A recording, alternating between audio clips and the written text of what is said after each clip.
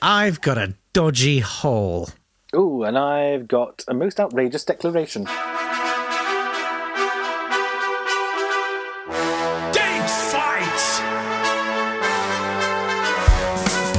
Hello there, welcome to Date Fight. It's the podcast where we take great things that occurred on this day in history and we pitch them against each other. Yes, we do. He's Jake Yapp, I'm Natt Tapley, and together we have scoured the North Atlantic of time to find the endangered seabirds of history and have plucked them only to prepare an eiderdown of entertainment to present to Helen Lederer. Great callback. You've worked so hard to procure me. I'm so pleased you tracked me down. Yes. Here I be. I'm going to take us back to the 4th of July, 1776, because I thought we should probably pay attention to the biggies once in a while. And the Declaration of Independence, wherein the United States, or the 13 colonies, said, we're not British anymore, we are our own thing, which isn't part of Great Britain. The 13 colonies had each sent delegates to the Continental Congress, Second Continental Congress, as a result of the argument they were having with Great Britain. They'd argued over a lot of things, including in 1773, the Boston Tea Party, 1774, the Intolerable Acts, which were to punish America for the Boston Tea Party and throwing all that tea in the water. There was a boycott of British goods, they'd been at war, and the Americans kept saying, King George will step in, he will save us from the evils of Parliament. Then King George stood up and went, no, I won't, I'm even worse.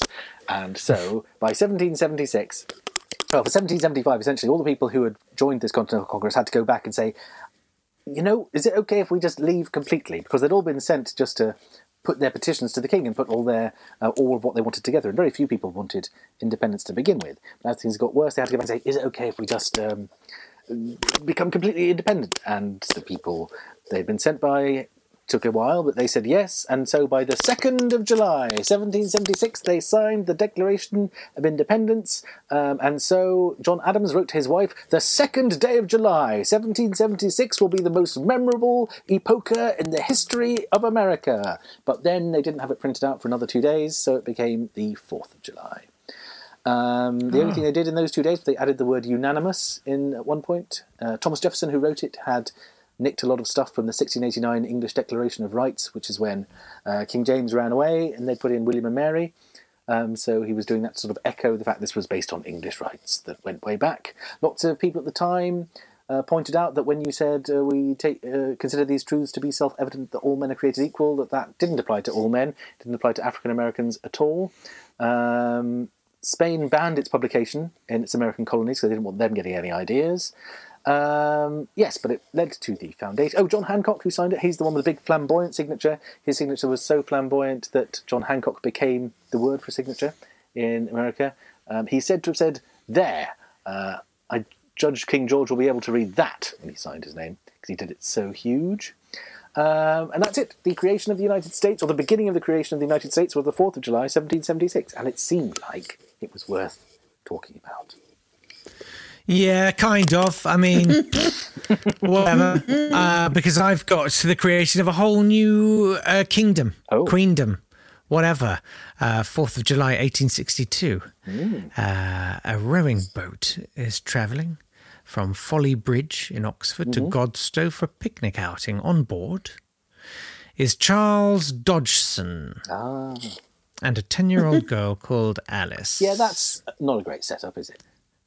No. Yeah. Also there, her sisters Edith and Lorena. Okay. And Alice says, tell us a story. And Charles Dodgson tells them a story about fantastic stories of a girl called Alice and what happens when she falls down a rabbit hole, and the whole thing's a very fanciful confection. And he publishes it a few months later under the name Lewis Carroll, and it's absolute rubbish. It's inspired countless artists, writers and musicians desperately casting about for something that audiences might already connect with and therefore come and see whatever their thing is, plus it's out of copyright. Yeah. It's a bit weird too, if you're in a boat with Alice and Edith and someone else, and they say, tell us a story, it's like, this is one about Alice. My favourite. And no one called Edith appears in this story. The one of whom I took a lot of photographs at a time when taking photographs was quite an expensive pursuit. Let me just read you a little quote from Morton N. Cohen in Lewis Carroll, A Biography. He says, "We cannot know to what extent sexual urges lay behind Charles's preference for drawing and photographing children in the nude." Oh, dear. He contended the preference was entirely aesthetic, but given his emotional attachment to children as well as his aesthetic appreciation of their forms, his assertion that his interests were strictly artistic is naive. He probably felt more than he dared acknowledge even to himself. We found this just a lot, not really feeling Alice in Wonderland anymore. Don't know about you. But we found this a lot in the early ones. We talked a lot about Victorians. We found a lot of them were choosing to do art or science that led them was essentially just weird sex stuff. Yeah, basically that. Like Rodin and Eric Gill. Yeah. And, yeah. Weirdly, when Alice Liddell reached 80 years old, there was a big sort of event. I think it was the donation of one of the original manuscripts of Alice in Wonderland, which was called Alice's Adventures Underground originally, to the British Library, where she met the now, of course, an old man, but the inspiration for Peter Pan. Oh. The two of them actually met once, which, is a sort of... I expect they looked at each other and said, did your one? Yeah, my one did as well. Yeah.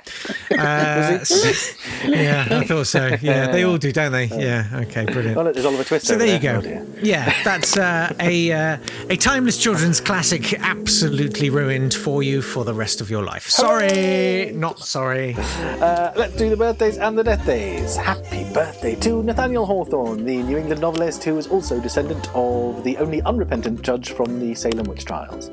Happy birthday to Neil Simon, who wrote more than 30 plays, more than 30 screenplays. He was in Your Show of Shows with Carl Reiner and Mel Brooks. He's good.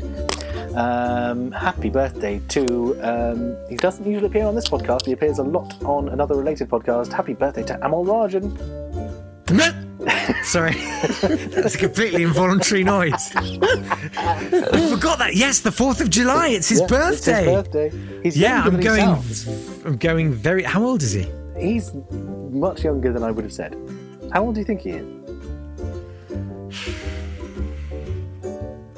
15. He's 37. 37, which means when he sent the Independent into bankruptcy, he was barely in his 30s. That's incredible. It's amazing. What an achievement. It's like Stig Abel being able to, get newspapers into huge amounts of trouble and escape into other parts of media. Anyway, let's talk about death days. Happy death day to Thomas Jefferson, who died on the 50th anniversary of the signing of the Declaration of Independence, which he'd helped write. He died owing $100,000, so couldn't leave anything to his descendants. Although he did get the permission to run a lottery at the end, but I'm not sure he died before he got a chance. So he was going to run a lottery just to pay off all his debts. He also freed, this is in the heartwarming tale, he freed the children he'd had with the slave Sally Hemings. He didn't free her, however, on his death, and also he did it after he was dead. So, although this is spoken of as one of the things that showed how great Thomas Jefferson was, I think the fact that he, didn't free the woman with whom he'd had these, and they're always called Sally Hemings' children. They were his children. His children! Anyway, happy death day to Georgette Heyer, who in 1932 decided to write 2 novels a year and started a limited company to run them. The detective ones are okay. I haven't read the other ones. And also, happy death day to a person who sang with a rumble like an earthquake of eroticism, Barry White. Happy death day.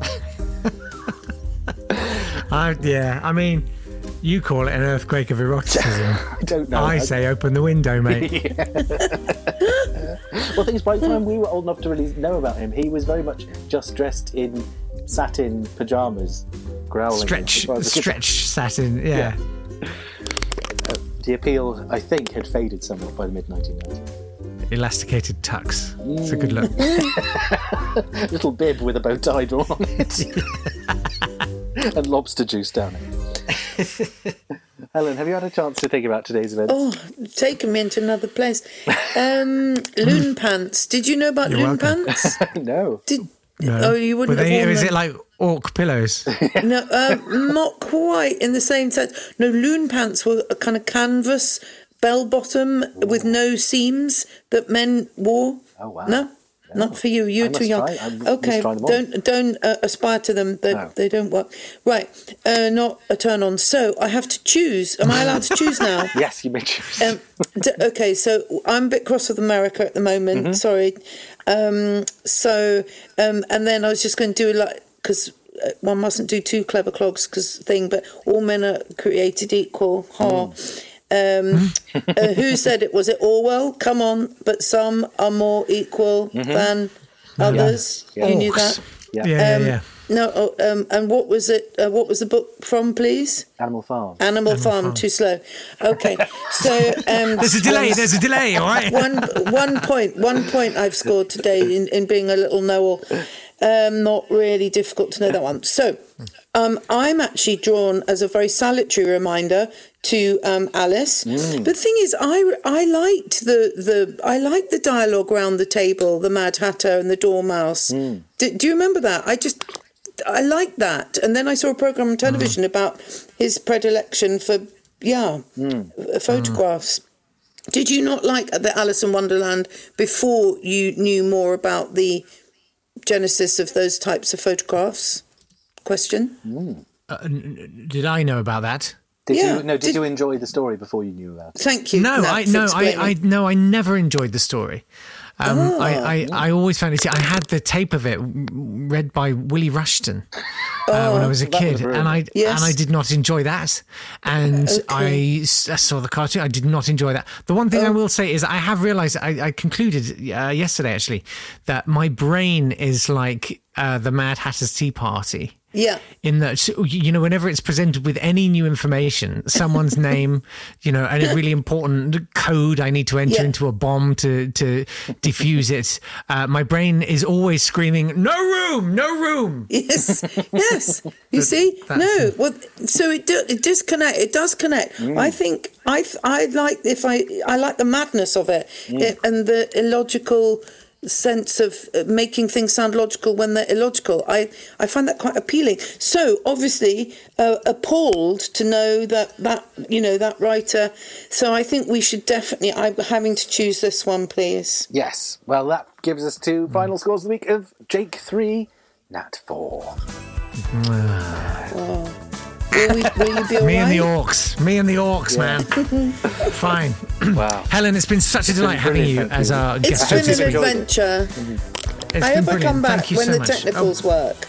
We would love to have you back anytime. Great. Yeah. Thank you. Yeah. We will be back for another date fight tomorrow and on every other day. Kids. A lot of fun. We will see you tomorrow. And Helen, thanks so much. Take care. Thank you. Bye. Bye.